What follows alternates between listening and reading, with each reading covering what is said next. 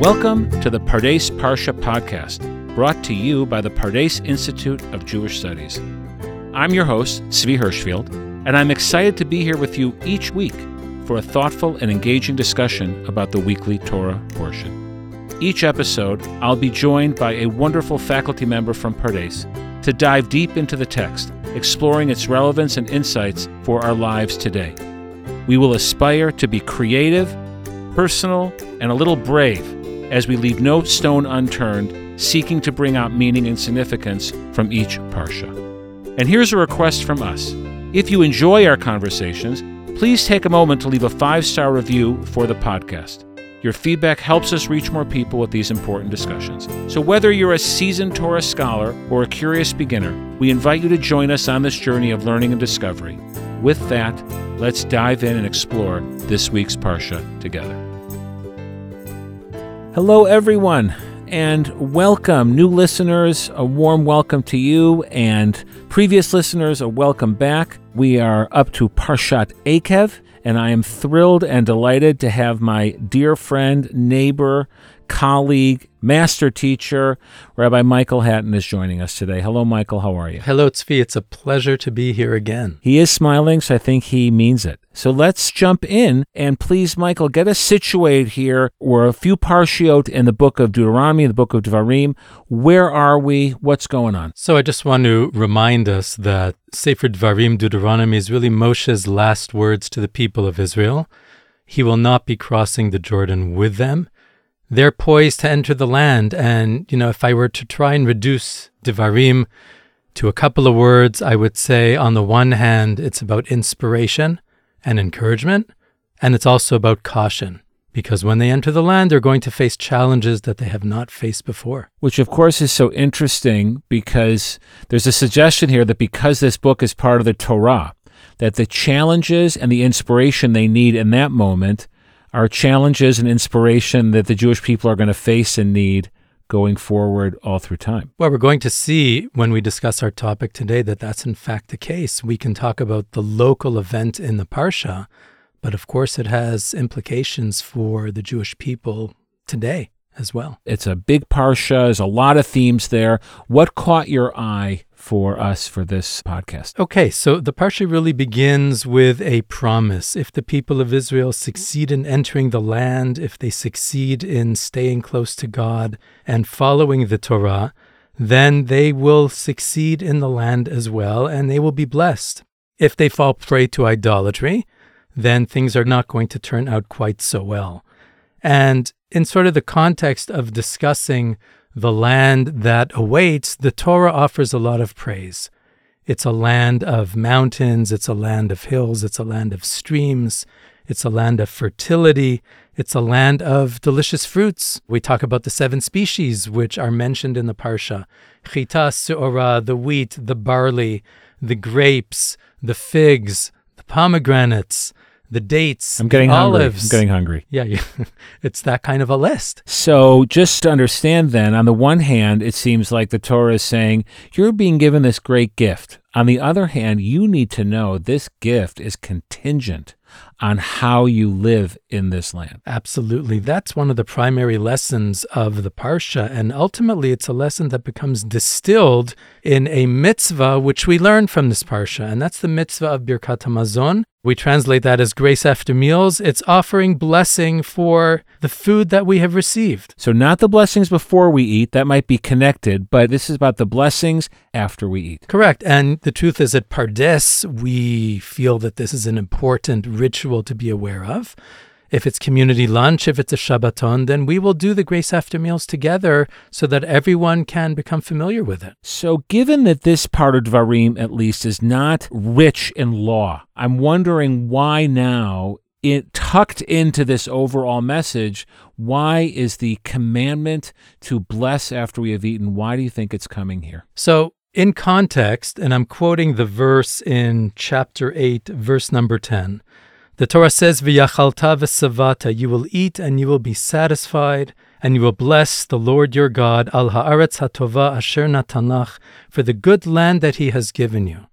So Moshe is obviously looking ahead. The people will enter the land, they'll settle the land, They will grow crops in the land. They will enjoy the produce of the land. That's an opportunity to bless God for the sustenance. But I'm sensing here not only an opportunity, but a commandment, which suggests to me, maybe I'm reading in too far, that we might not do it naturally, which is funny, right? That receiving the wonderful bounty of the land, Moshe does not leave it up to our instincts to thank God, but he is telling us, don't forget to thank God. Listen, I think it's a general feature of the human condition that we get used to things and we take things for granted. And the Torah tells us constantly, don't take things for granted because they may not be there when you need them.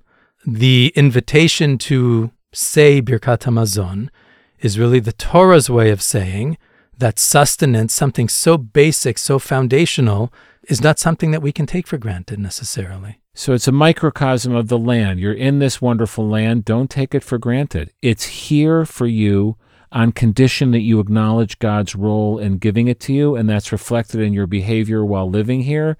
And Birkat HaMazon, in a way, becomes like a beautiful moment of example of this overall lesson that we're meant to learn. And that's another way of saying, in addition to everything that you just stated, that when we succeed in life, we realize that our success is due to hard work, but it's also due to God's involvement. That's a way of saying that we recognize that success as being a blessing for us, and we're grateful for it. So there are sort of these two opposing forces, right? And this is also part of Devarim, the desire to take credit for myself or to take it for granted, not even notice at all, up against a choice of acknowledgement and gratitude. And that is one of life's greatest challenges, for sure. The way our Parsha phrases it, Kochi va'otzem yadi asali atachayil hazeh, it's my own strength, it's my own power which has wrought for me this success, versus v'zacharta et Hashem Elokecha. Remember the God who gave you the strength to be successful. Which in a way I can relate to, I'm embarrassed to say, because if God is in the picture, it's scary. If I made my crop happen, if I gave myself this land, then I'm in control. I don't have to worry. I'm in control, and then it doesn't matter how I behave the next day because I'm in control. If God is in control, suddenly I have to worry. Have I done enough to deserve it? Have I done enough to earn it? Have I behaved in the way that God wants me to behave? If God is in this mix, I'm going to be nervous. And so it would seem psychologically, I have a natural inclination to want to see this in my hands, because that's my control, as opposed to acknowledging God's role in all of it. Listen, I think that's true. The flip side of that is to say, if God is involved, then I have responsibility. I have a responsibility to make the use of the blessings that God has bestowed, not to squander them, not to take them for granted, not to misuse them. So in that sense, God's involvement really is an invitation to me to make the most of what it is that I've been blessed with. I think it's because you're a better person than me. You take it in that direction. And the minute I hear God is involved, I have a fear of God's judgment being found lacking. I think it's like a beautiful metaphor. God is in the room with us. Does that make you feel empowered and excited and spiritually enriched? But it can also make you feel nervous and afraid, and what's God going to think and what's God going to see? There's no contradiction there. In other words, we sort of speak about these two pillars of our relationship with God, one being ahava, which is love, and the other being yirah, which is reverence, and there's obviously a tension between those two. So all of this learning and experience and awareness is being distilled into this moment. It's obviously found in many other things as well, into this moment of acknowledging God after we eat. Listen, if I were to reduce it to an expression or two, I would quote your father. But I'm going to let you quote your father instead. When your father would reflect on his life, oh yes, what would he say? Well, I can't really repeat it exactly, but he used to describe himself as the luckiest Jew on earth. Okay, So that's correct. Sort of what this is about. It's a way of saying, I recognize that I've been blessed in life. There may have been challenges and difficulties too, but I'm grateful for the blessings that were bestowed on me by God. Also, just coming back, it sounds easy. I receive something good and gratitude should be pouring out of me. But the Torah itself is aware that there's this other path of kochi va'otzem yadi, looking at my own power, my own success. I have to be willing to acknowledge my own limits, which can be scary, in order to make room for that moment of feeling blessed by God. Agreed. There's an additional element, which is when we experience achievement and success, we can become complacent and we can forget what it is not to have that success. I think for that reason, and I want to sort of shift the discussion a little bit to the Talmudic insight, when the rabbis talked about Birkat HaMazon, they understood that it actually contained some sort of a kernel about Jewish history. Yeah, I think this is really important because what you're about to share with us, I cheated and looked ahead at his source sheet, folks, is that this one sentence in the Torah launched many pages of discussion, legal and otherwise. The sages said a lot about this mitzvah, this command for Birkat HaMazon, and built it out in a way that I think we have a lot to learn from. So please share that with us. Okay, so, in the text of the Torah itself, we have a straightforward phrase, right? V'yachalta v'savata, you will eat and you will be satiated, and you will bless the Lord your God, al ha'aretz ha'tova, for the good land that he has given you. The rabbis understood that there's a number of components here. There's obviously the food that we ate. That's the satiation. But there's also the land. But it's not just the land, it's the good land. So the rabbis understood that contained in that phrase was the possibility of a number of discrete stages in Jewish history. Rav Nachman explained that the first of the blessings of Birkat HaMazon, which pertains to sustenance, was composed by Moshe, believe it or not, when the manna began to fall. So they have their basic sustenance, and they're grateful for it. When they enter the land, the second blessing concerning the land is composed by Joshua. And when Jerusalem becomes the capital, then David will add his part. That's the third blessing about Jerusalem. And when the temple is built, Shlomo will contribute that insight about Habayit HaGadol VaHaKadosh, the great and awesome house. And so Rav Nachman understood these three blessings, which are quote-unquote the Torahitic ones, actually relate to three separate stages. And each one of those stages is a call, is an opportunity to be grateful for the additional blessing that we have experienced. As a nation, as a collective, you're saying, is it wrong of me to think that there's also sort of different components of what we are grateful for, that Hazan et HaKol, God who feeds everyone, feels to me a very human expression of awareness that God is feeding me. We tapped into it when the manna fell in a unique way, but a general appreciation, God sustains the whole world. And then you said we move ahead to Joshua, and now we're honing it in. God gave us this good land that we have received, and then you brought it one step further. We're going to talk about Jerusalem and the temple, God's willingness to dwell among us in our capital city and bringing us this, not only the land, but the government and the structure that enables us as a nation to stay connected to God. And I think what that's really saying is each one of those additional things represents additional blessings, certainly on a national level. To be eating manna, so to speak, means that we don't have a land. And that's not nearly as promising as having a land. And to be in the land but not having Jerusalem means that somehow we're lacking. And even Jerusalem without a temple means that whatever our vision for the world is, it's incomplete. So in a way, there's a double message. On the one hand, we have to be grateful at any stage that we're in. They didn't wait until Jerusalem was built and then say, okay, now we have all the three components. We can now say Birkat HaMazon. They started at the very beginning. They made a blessing after they ate even the manna. On the other hand, the blessings continue. And at every new awareness of blessing, there's a demand or a need to expand our gratitude. And there's a cumulative effect. I mean, I think actually it's the fourth blessing which is the most revealing. Rav Nachman explains the fourth blessing of Birkat HaMazon is actually separate from the first three. It's quote-unquote rabbinic. And he understands that it was composed after the events of the Bar Kokhba revolt. Just to remind us, the Bar Kokhba revolt broke out about 60 years after the destruction of the Second Temple. The people of Israel still lived in the land for the most part under the domination of Rome. It failed miserably, and as a result of that failure, the land of Judea became completely emptied of Jews. Jews were driven into exile. Emperor Hadrian did not allow the bodies of the defenders, Bar Kokhba's fighters at Beitar, to be buried, and they remained exposed. And the rabbis say when permission was finally granted, miraculously, they had not decomposed, and they received a proper burial. And believe it or not, that was the impetus for the fourth blessing. So wait, you're going to have to walk us through this a little bit more, because I understand the first three. Manna falls, we receive the land, we build Jerusalem and the temple. I got it. Now you're telling me the sages added a tov v'hametiv, right? A blessing of gratitude for God's goodness because we were able to properly bury the bodies of all those who tragically fell in a loss, in a failed rebellion to restore sovereignty to the land of Israel. Yes, I think it's an amazing, astonishing statement. On the one hand, it indicates, I suppose, that we have to be grateful even for life's smallest blessings. And this certainly does not appear to be a blessing, except perhaps in some kind of, very insightful way.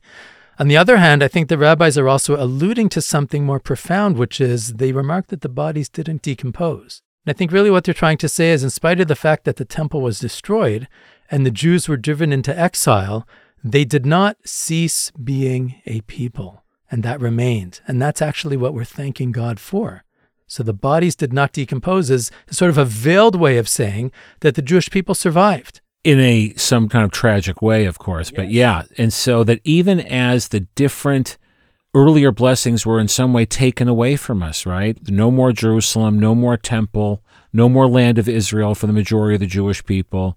We are still saying all of these blessings and maintaining that national sense of gratitude, even if the actual components are not with us right now. Maybe it's also an anticipatory gratitude. God, since I know you're still in the game, I know you're going to restore these things to us at some point. That's ultimately what it became. When the Rishonim discuss this Gemara, they say, surely, for instance, David's version of the blessing was not our version. We're asking for Jerusalem to be rebuilt. David would have asked for Jerusalem to be maintained. We're asking for a temple to be rebuilt. Solomon would have asked for the temple to be maintained. So as we make our way through Jewish history, that's somehow reflected in how we express the blessing, even though the theme is the same theme. So the commentaries already note that the text of Birkat HaMazon has clearly gone through changes depending upon where we are as a Jewish people. Correct. My follow-up question, he knows it's coming, he's smiling. I'm wondering, if you were in charge of the Jewish people for a day, would you want to readjust any blessing there because we're no longer living in exile? Listen, I think, to not acknowledge the miracle of Jewish history and the blessing of having an independent state is to miss something very, very profound. One of the things that the rabbis teach us is you have to have a long view. You have to have a big perspective. And to sort of survey the entire sweep of the history of our people and not to appreciate the blessing that we have today nationally, I think would be tragic. If it were up to me, there would be room for perhaps. He said perhaps. And I say this with reservations because I have, as you do, tremendous reverence for the liturgy, for the text, for the canon, and I feel very humbled by the prospect of changing it. But at the same time, it's clear that we're no longer living in the context of medieval Europe or Byzantine Israel or whatever it is. So that sort of invites this next question. So the rabbis created a liturgy for us, right? The Torah just says, bless. And the rabbis seem to intuit that needed to be understood and legislated, if you will, that we needed a structure to express and to root this gratitude in historical experience. Basically, like they created a specific frame.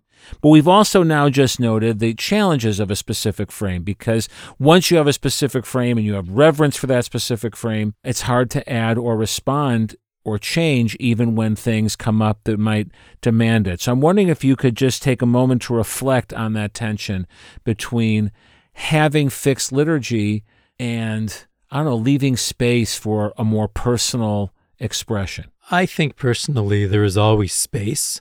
I think that liturgy, for me at least, is scaffolding, but I would say what's critical for me in the discussion is to appreciate that in the liturgy, the rabbis are not simply telling us what to say, but communicating some fundamental values.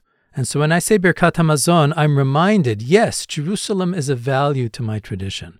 A restored temple is a value to my tradition. Having a land is a value to my tradition. So it's not only a grateful for, you're saying that it becomes an aspiration towards. Yes, or liturgy as not only words of prayer, but as some sort of exercise in education. It's teaching me things that I should want to aspire to. As I'm feeling grateful for the meal I've just eaten, I also need to be reminded to aspire to receive again those gifts because they are somehow essential to who we are as a people. Even as the Gemara mentions the story of Minyamin the shepherd. Minyamin the shepherd was rather ignorant, and he would eat his bread and he would say, Baruch Rachmana, Mare Da'alma Dahaipita. Blessed be the merciful one, the sovereign who gave me this bread. And the Rishonim actually say, that's Birkat HaMazon. You have fulfilled your Torah obligation, which is another way of saying, as much as we have a set liturgy, there's also a recognition that we're really looking for the fundamental premise behind it and what we're trying to think about or remember when we say it. So before I start to ask you a little bit more about gratitude, I just can't help but think that's like a Hasidic story, right? Where you imagine the Hasidic story of the 10 scholars all reciting all the words of Birkat HaMazon from the most complete Siddur and adding all of the extra liturgy that got built up, and the shepherd in the corner who just says his one sentence. And of course, we would say that he had such kavanah and deep feeling in his one sentence, and it was greater than all of those scholars. Can you imagine that? That'd be a good Hasidic story to tell. And that it should have halachic validity, right? And as the Rishonim say, the Rashba says, the Ritva says, that indicates to us that when we talk about a liturgy for Birkat HaMazon, that may in fact be a rabbinic addition. There's a Torah-itic requirement to bless God. There's a rabbinic liturgy associated with it, which of course opens the door to the possibility of renewed attention to the words that we say and how we might say them differently. So for those out there who think halakha is always pushing back against flexibility and new expression, here it is embedded in the halachic sources that such a thing is possible, and maybe even encouraged on some level. On some level, I think what we lack today in undertaking that kind of work, at least for me, is a central authority that has a mandate to do it for the Jewish people. We no longer live in that reality, which makes it a different kind of challenge. Yeah, it's very hard if we're going to say Birkat HaMazon together. Imagine singing Birkat HaMazon at Pardes if everyone had their own version to sing. So let's come back, if you're open to it, coming back to this issue of gratitude and the challenge of gratitude. Everybody is pro-gratitude, right? Everyone agrees gratitude is central to our sense of happiness and well-being. Gratitude is important in the relationships we have with other people. Everybody likes gratitude, the whole world. And the question I would want to throw out to you is, what do you think is so challenging, given the fact that many of us, I'll say myself, struggle with feeling gratitude? What do you think are the challenges, and what have you learned about it for yourself? For me, the greatest challenge is that we become used to things. We take things for granted. We no longer appreciate them as being blessings. I'm often reminded on sort of a more personal level what an incredible blessing indoor plumbing is. How many of us think about indoor plumbing or electricity as blessings? But without those things, and they didn't exist 100 years ago for many people, and in some parts of the world, for many people, they still don't exist, they are absolutely life changers, right? So I think that's true of many of the things that we experience during the course of our day, during the course of our lives. That's why I was talking about the long view. If we have the longer perspective, not just our own lives, but perhaps humanity or the human story or the Jewish people, then it's easier to look at where we are today and to appreciate it. So you would say advice number one is try not to take things for granted and try to appreciate the things you have. I think part of what you're saying, I'm going to add on, is when everybody has them, it's hard to be grateful for them. It's hard to notice, maybe. Or even to feel grateful, because what's special about it? Everybody has indoor plumbing. That's like being grateful for having shoes, which you're about to tell me, yeah, shoes are great. When everybody has it, I think a lot of us associate with gratitude with something special that has happened. You got me a birthday present, I'm grateful to you. And I think what you're pointing out is that habit and the fact that it's everywhere really blunts our sense of gratitude. What else would you advise? I just want to add to that one point, which is the Rambam, Maimonides, has this fantastic line where he talks about the laws of blessings. And he says, some of our blessings are about things that we enjoy, we consume, we eat food, we smell something pleasant, there's a blessing. Some of our blessings are about the performance of mitzvot. And some of our blessings are just praise. Believe it or not, many listeners may know or may not know, we recite a blessing after we have used the bathroom. Back to indoor plumbing again. There's a theme here. Kind. I can already imagine my title for this one, but go ahead. Yeah. But this is sort of God's wisdom in the fashioning and the functioning of the human body. And we take health for granted very often until, God forbid, we're not so healthy. Yeah, that's an excellent example. Many of us are only grateful for our health after we've been sick. And it's not that we're bad, it's just we get used to things. And the Rambam says the point of a blessing, he uses these words, Kidei lizkor et haborei tamid, to always remember the fact that we have a creator, which is another way of saying that life has a purpose, that life has meaning, and that our lives are colored by experiences which are something we need to be grateful for. Even as there are challenges in life, I don't want people to think that we don't have difficulties. Everyone has difficulties. Well, I think that raises where a lot of people struggle, not with gratitude per se, but gratitude towards God. It invites that theological problem, right? If I give God credit for all the good things, then what about all the not so good things? And then I'm suddenly angry at God. And I think that for a lot of people does get in the way. It goes back to where we started, that the awareness of God's hand can be a source of gratitude, but maybe it can also sometimes make us angry and frustrated at the same time. I think that's normal, that's appropriate, but that shouldn't stop us from recognizing the blessing when we experience it. Yes, I think that's good advice. I'm going to try to take it. Let's come back to an extension of really what you're saying, which I think connects to this challenge that the Torah is aware of wealth, of having a lot. God seems to be in a bind. He wants to give us a good land that will provide for us with abundance. On the other hand, there is something about abundance, which is very counterintuitive. Having a lot does not seem to push us towards gratitude, but having a lot either gets us used to expecting a lot or feeling powerful ourselves. Maybe you could talk a little bit about sort of the risks involved or God's special conundrum in wanting to give us a lot, but how that can have a negative spiritual impact. I think all of us in the Western world are suffering from that in one form or another because we have so much, and it's difficult to appreciate things when you have so much of them. But that's what the blessings are about. That's that opportunity that's sort of being extended to us, which is to say that we acknowledge them and we're grateful for them. And that actually changes the way we live and the way we look at the world, the way we look at our lives. It has a profound impact potentially. I sometimes think that I'm curious about something, I go on Google and I get my answer. I'm hungry, I go to Wolt and I order the food that I want, right? And so on, that having so much at my fingertips, I feel like another effect is it teaches me to focus on myself and my own wants and desires all the time. If I can have what I want so often, I just end up thinking about what I want so much of the time. Sort of the genius of something like Birkat HaMazon is that it reminds us that we're part of something larger. We're part of a larger movement, a larger idea, a larger mission in the world.